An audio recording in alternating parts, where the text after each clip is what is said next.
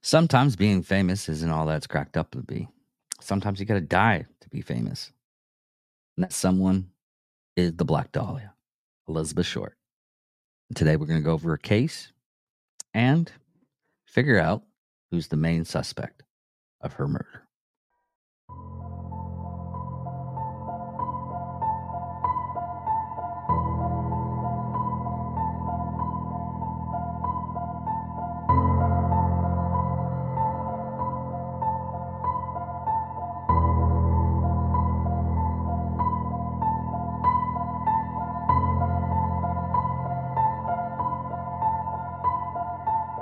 Ladies and gentlemen of all ages, boys and girls, thank you for tuning in to yet another episode of Angry Meat Production. We appreciate you coming in and letting us be a part of your lives week in and week out. We hope to do our best to present you with something that your eardrums delight in. Whether you're looking at us on YouTube or Rumble, or listening to us on Spotify, Google, or Anchor, or any of the other podcast services that we are currently on or trying to get on. We thank you. And if you don't mind, at the end of every episode, stop by, leave us a comment, leave us a like. If it asks for 5 stars, we'll take 5 stars, even if you don't like us. 5 stars are what it's all about. With that being said, we hope you enjoy our attempt to make our advocation our vocation. Ladies and gentlemen, let the games begin. We here at Angry Me Production want to thank our sponsor, Mobile Notary Mindy. She's certified with the National Notary Association. She's also bonded and E&O insured. She offers a wide range of services including wills, powers of attorney, medical documents, healthcare proxies, living wills, certification of trust, assignment of personal property, HIPAA waivers, advanced healthcare directives, and 99 verification. You can find her on Facebook, TikTok, and Instagram at Mobile Notary Mindy. You can also visit her webpage at TexasMobileNotaryMindy.com. That's TX, MobileNotaryMindy.com. Thank you so much, and enjoy the show. Welcome, Angry Faithful. Yesterday we're gonna go over the Black Dahlia, and this is an interesting case. It's gruesome how she passed, and it's more one of those cases. It's a cold case. It's never been. They never found out who the suspect was that killed her. But there's a main one that I want everybody to take a look at a little bit deeper. It's weird how the other suspects didn't really. It didn't really like balance out, but this one gentleman did. Now let's go over Miss Short. Now, Elizabeth Short was born July 29th, 1924, in Hyde Park section of Boston, Massachusetts. Third of $5 of Cleo Alvin Short Jr. and his wife, Phoebe May Short. Now, after a while, during the crash of 1929 in the stock market, Phoebe believed that her husband had killed himself. And other than that, the mother did everything she could to take care of her daughters. Now, believing her husband to be deceased, Phoebe, Short's mother, began working as a bookkeeper and support the family. Now, as Elizabeth Short had was troubled by bronchitis and severe asthma attacks. Short underwent lung surgery at age 15, after which doctors suggested she relocate to a milder climate to prevent further respiratory problems. Her mother sent her to spend winters with the family in Miami, Florida for the next 3 years. Short dropped out of Medford High School during this time frame, during her sophomore year. Now, in late 1942, Short's mother received a letter of apologies for her presumed deceased husband. That's Cleo. which revealed that he was, in fact, living in a new life in California. In December, at age 18, Short relocated to Valley Joe, California, to live with her father, whom she not seen since the age of 6. At the time, he was working at a nearby Maria Island Naval Shipyard in San Francisco Bay. But by that time, arguments between Short and her father led to her moving out in January 1943. Short took a job at a base exchange at Camp Cook, now Vanceburg Space Force Base near Lompoc, California. Bel- uh, bel- Briefly living with a U.S. Air Force sergeant who reportedly abused her. Uh, she left Lompoc in the mid 1943 and moved to Santa Barbara, where she was arrested in September 23rd, 1943, for being drunk at a local bar while underage. Juvenile authorities sent her back to Massachusetts, where she returned instead to Florida, making only occasional visits to her family near Boston. While in Florida, Short met Major Matthew Mitchell, Michael, sorry, Gordon Jr., a decorated Army Air Force officer in the 2nd Air Command Group, who was trained for deployment in Southeast Asia Theater in World War II. Short later told friends that Gordon had written a proposal marriage while he was recovering from injuries from a plane crash in India. She accepted his offer, but Gordon died in a second plane crash on August 10th, 1945. In July 1946, Short relocated to Los Angeles to visit Army Air Force Lieutenant Joseph Gordon Flecky, an acquaintance from Florida, who was stationed at the Naval Reserve Air Base in Long Beach. Short spent the last 6 months of her life in Southern California, mostly in the Los Angeles area. Shortly after her death, she'd been working as a waitress and renting a room behind the Florin Garden nightclub at Hollywood Boulevard. She had been variously described and depicted as an aspiring would-be actress. According to some sources, she did, in fact, have an aspiration to be a film star, though she had not known any acting jobs or credits to her name. Prior to her murder on January 9th, 1947, Short returned to her home in Los Angeles after a brief trip to San Diego with Robert Red Manley, a 25-year-old married salesman she had been dating.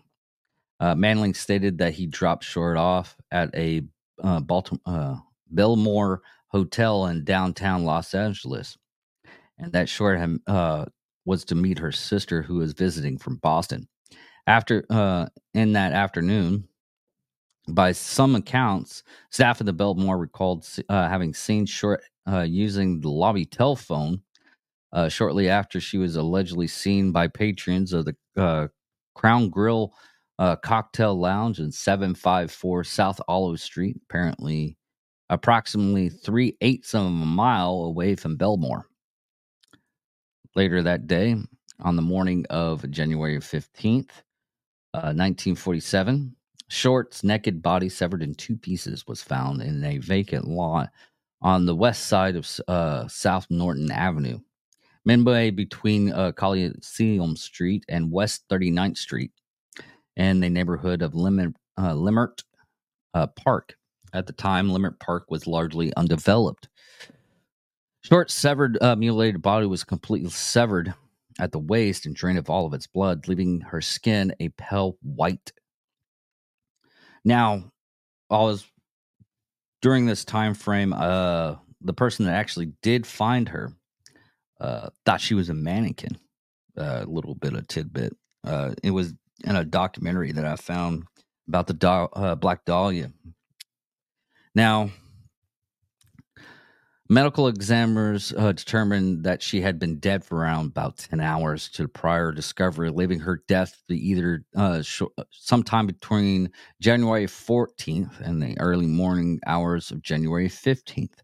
The body apparently had been washed by the killer. Short's face was then slashed with a Glasgow smile, which is basically a smile from here to the ears. She had several cuts in her thighs and breasts also, and there were entire portions of the flesh that had been sliced away.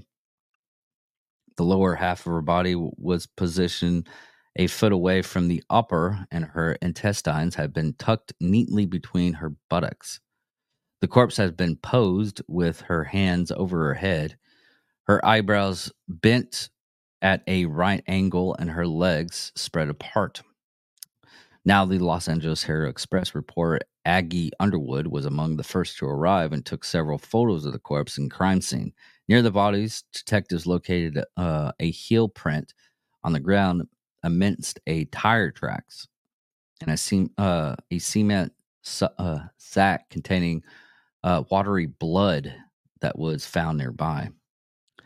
Now, during the autopsy, a short body that was performed on January 16th, 1947, by Frederick Newbar, the Los Angeles County coroner. Newbar's autopsy report stated that Short was 5 feet 5 inches tall, weighing 115 pounds, and had light blue eyes, brown hair, and badly decayed teeth.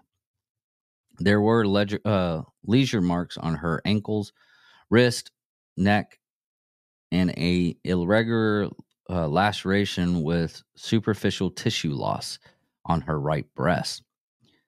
Newbar also noted superficially lacerations on her right forearm, left upper arm, and lower left side of her chest. The body had been cut completely in half by a technique taught in the 1930s called the I am going to let Stephanie Hawking do this.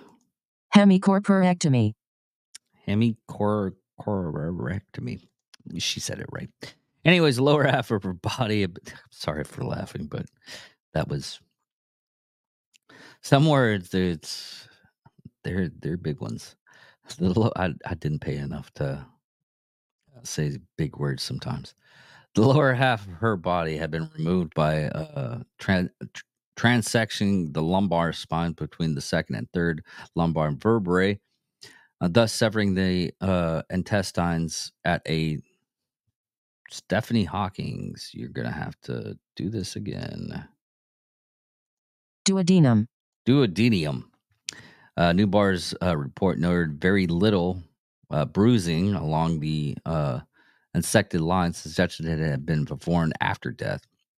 Another gaping laceration measuring 4.25 inches along long ran longitude from the umbilus and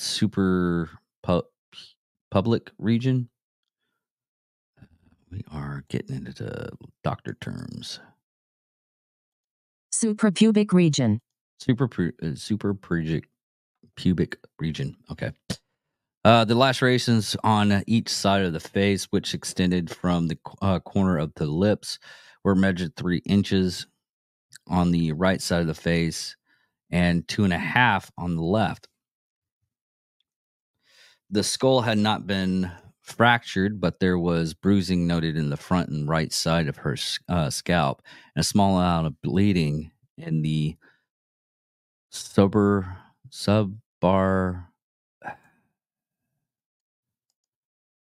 Stephanie Hawking?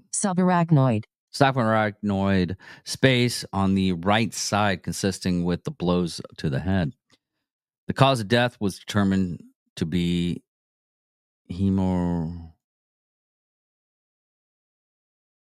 sudden bleeding into the tissues of the brain from the lacerations to her face and the shock of the blows to her head and face. Newbar noted that Short's anal cavity had dilated to 1 7.75 inches, suggesting that she might have been raped.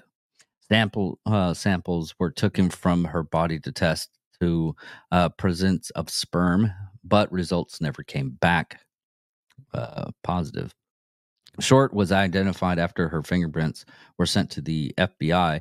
Her fingerprints were on file From her 1943 arrest, immediately following Short's identification, reports from William Randolph Hearst, Los Angeles Examiner, contacted her mother, Phoebe Short, in Boston, told her that her daughter had won a beauty contest. It was only after prying so much personal information as they could from Phoebe that the reporters revealed that her daughter had been in fact dead.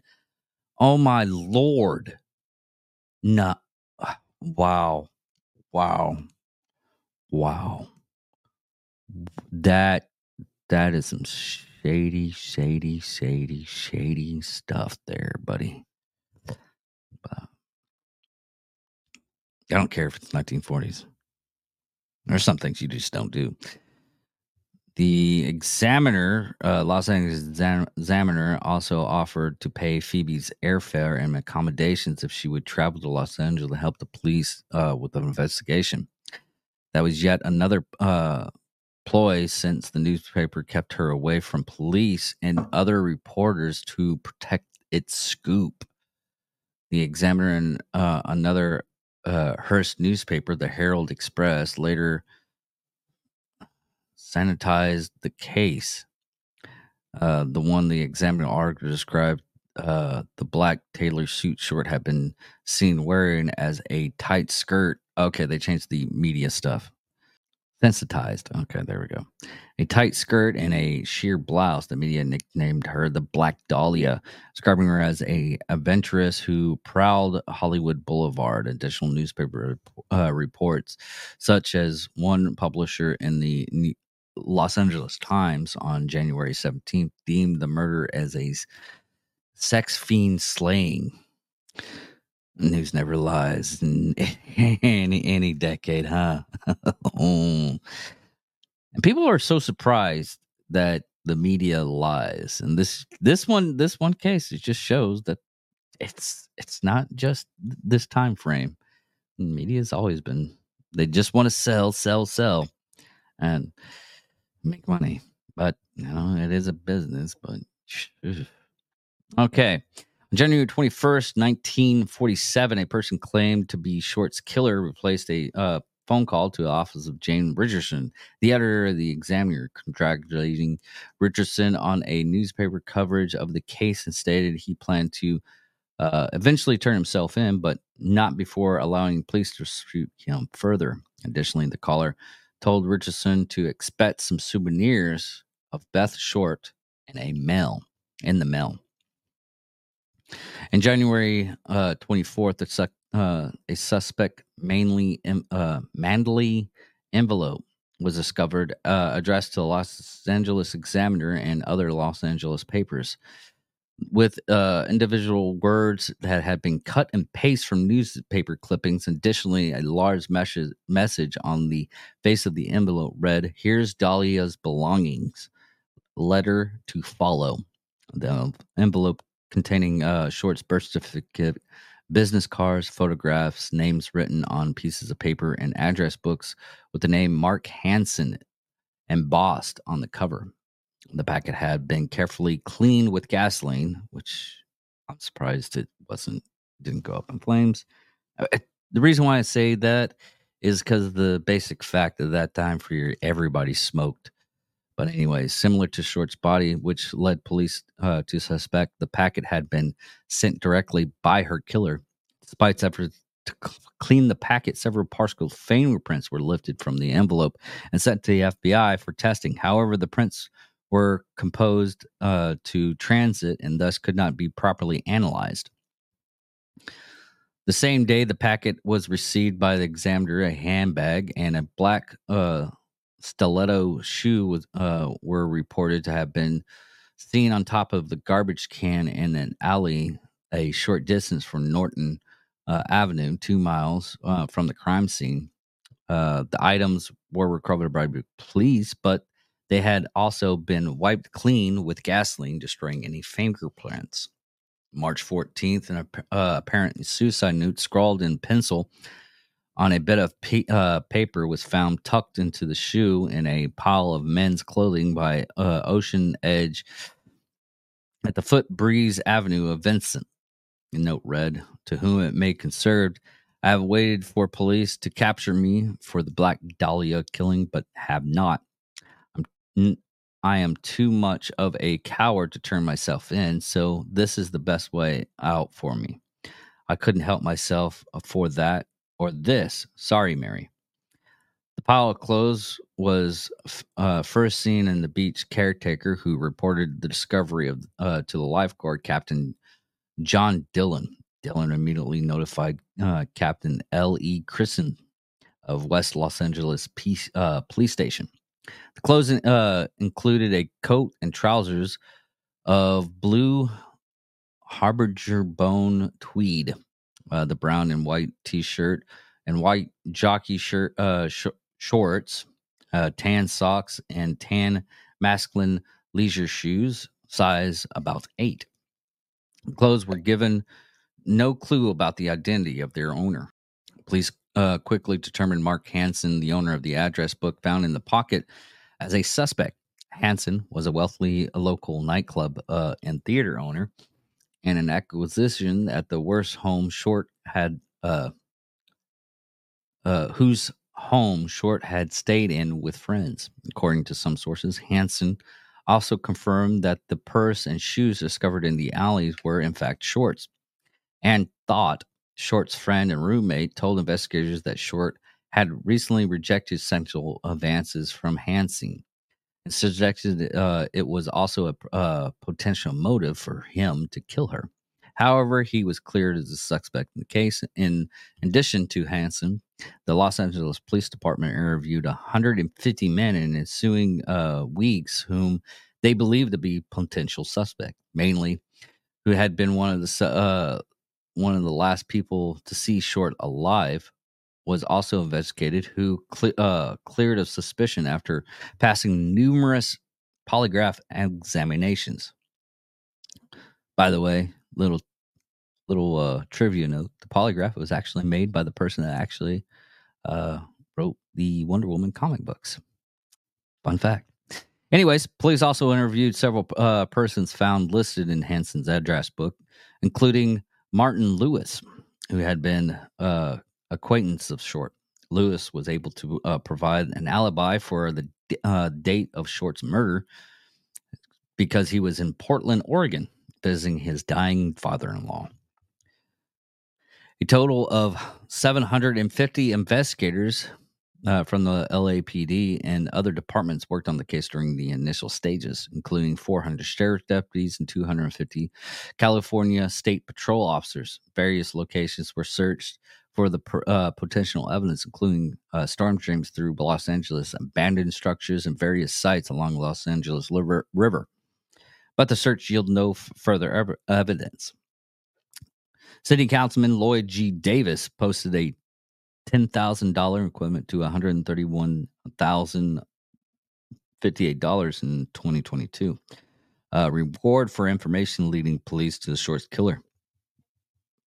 After the announcement of the reward, various persons came forward with confessions, most of which police dismissed as false. Several of the false confessions were charged with obscuring justice. On January 26th, another letter had been received by the examiner, and this time handwritten, which read, "Here it is, turning in Wednesday, January 29th, 10 a.m. Had my fun with at police, Black Dahlia Avenger." The letter also named a location at which the supposed killer would turn himself in. Police waited at the location on the morning of January 29th, but the alleged killer did not appear. Instead, at 1 p.m., the examiner's office received another hand-cut, pasted letter, which read, "Had changed my mind. You would not give me a square deal. Dahlia killing was justified."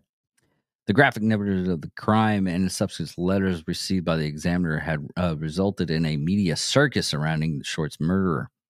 Both location and national publications covered the Shorts heavily and mainly, which reprinted sensational reports suggested that Short had been tortured for hours prior to her death. The information, however, was false, yet police allowed the reports to circulate as it concealed Short's true case of the death, and it hid the cerebral hemorrhaging from the public.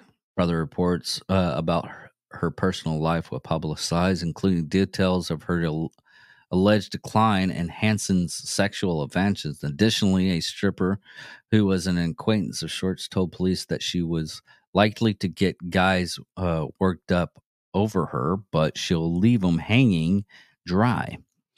This led some reporters, nicknamed Herald Express, Belleville Means, and detectives to look into the possibility of Short as a lesbian and begun questioning employees and patrons of gay bars in Los Angeles. This claim, however, remained unsustained. Gosh, some words I just can't get. Unsubstantiated. Unsubstantiated. Thank you. The Herald Express also received several letters from the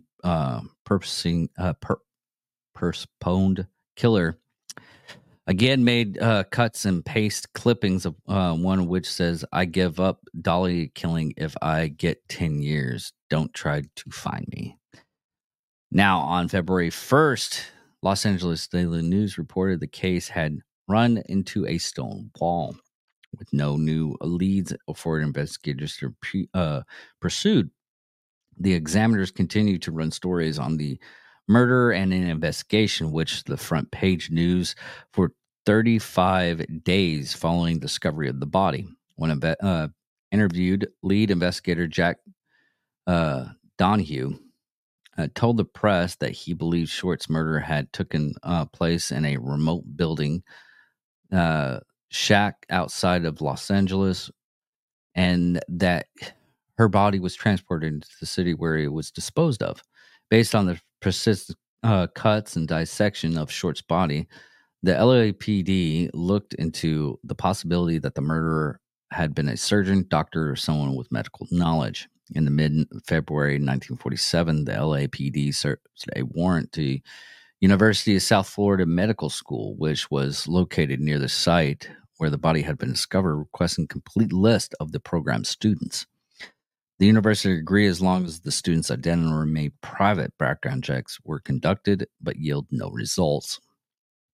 By the spring in 1947, Short's murders had been getting a cold case with few new leads. Sergeant Finis Brown, one of the lead detectives on the case, blamed the press for compromising the investigation through journalists' probing of details and unverified reporting. Yeah, I believe that one. In September of 1949, a grand jury converted to discuss inadequacies in the LAPD homicide unit based on their failures to solve numerous murders, especially those of women and children, in previous several years. They had so many people working on this thing, and they didn't have our DNA scans. I mean, there was no fingerprints, no nothing. They didn't even have the blood of the freaking victim on hand because it was drained. They didn't have anything on this case. But in the aftermath of the grand jury, further investigations had done on Short's past. The detectives traced her movements between Massachusetts, California, and Florida, and also interviewed people that knew her in Texas and New Orleans. However, the interviews yield no useful information in the murder. Now, here's the suspects. We're going to do a small suspects on this, but we're going to go in the one main suspect that we're going to go over. God, I'm talking's not really good right now. So, anyways, now New York Times published Norman Cannon, who biographer Donald Wolfe claims. Wow. Okay. Apparently, Donald Wolfe claims of impregnating Short, but there is no evidence of her actually being conceiving a child. But anyways, Leslie Dillon was one of the suspects. Joseph A. Dumas, R.D. Lane, a.k.a. Jeff Connors, Mark Hansen, Francis E. Sweeney, Wood Girton, Bugsy Siegel. Orson Welles, George Nodal, and Robert M. Red Mantley, and Patrick S. O'Reilly and Jack Anderson. Now, the main suspect that we're going to go over on this one is George Huddle.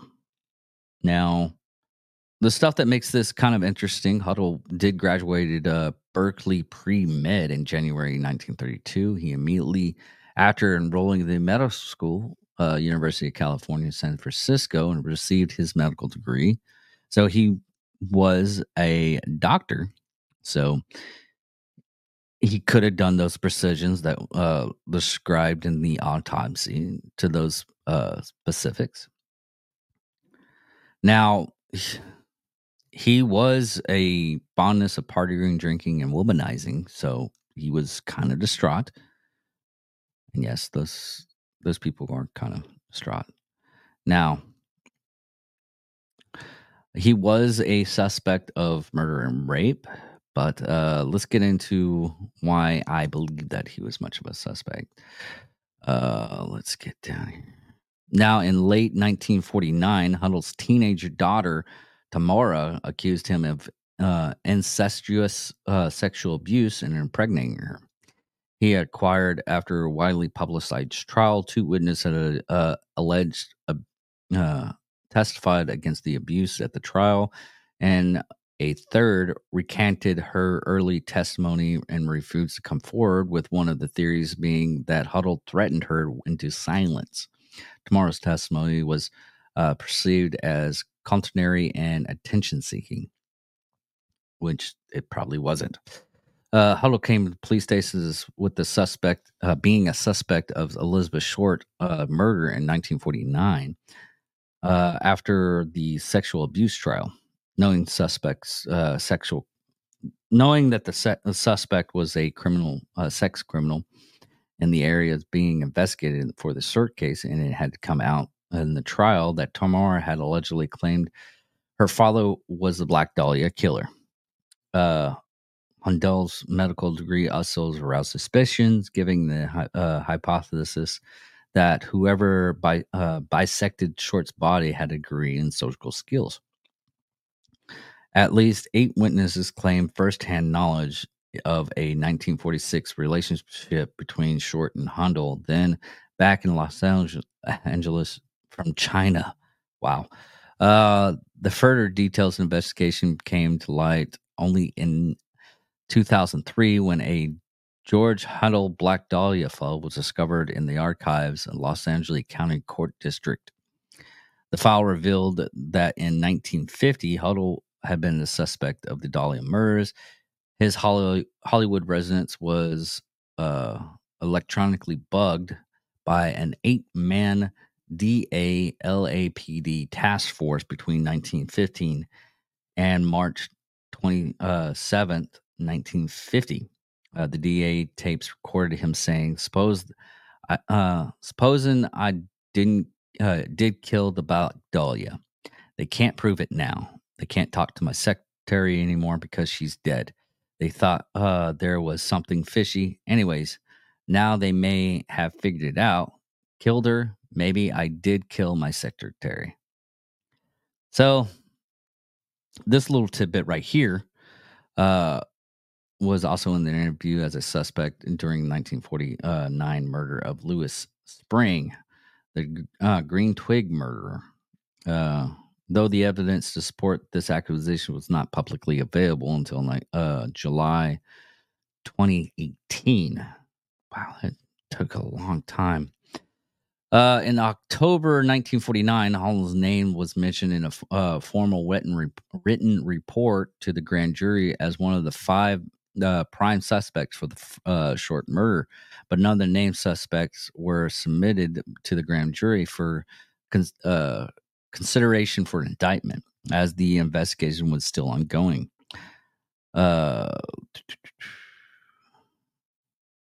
Anyways. Reaction after Huddle's death in 1999, his son, Steve Huddle, a former LAPD homicide detective, started investigating his father as a suspect to the Elizabeth Short murder. and has written several books on the subject. Now, the son actually, that up until his, I don't know if he's actually dead or not. Let me see if he is still alive. I think there's a photo of him just recently, so I think he's still alive. Yeah, he's 82, so he's still alive. But he's written a lot of crime stories and documentations and everything. Now, as I was going over this case, looking at documentaries on it and everything, I really think George Huddle did it. I think his son did the due diligence and found up all the information that he needed. But honestly, it's hard to prosecute it. It's more or less just to let society know that they figured out the case. But honestly, I think he did it. And it just, going over this case, it just goes to show that our time frame, and this is just me speaking my opinion, our time frame of the media going out and creating their own story and hurting a case like this, which this is a hard case only because of the basic fact that there is no information almost at all, of only like tidbits to follow on the case of where she was last located. It is, I mean, it's right that the murder took place in a different location and then dropped off at another location. That's another reason why it's one of those cases that it didn't, you couldn't find evidence very well of, like, a suspect, basically. Saying that, hopefully a couple more years we can actually figure out who killed her. But George Hoodle, I think that's how you pronounce it. I think he did it. Anyways, thank you all for watching. Thank you all for listening. Goodbye.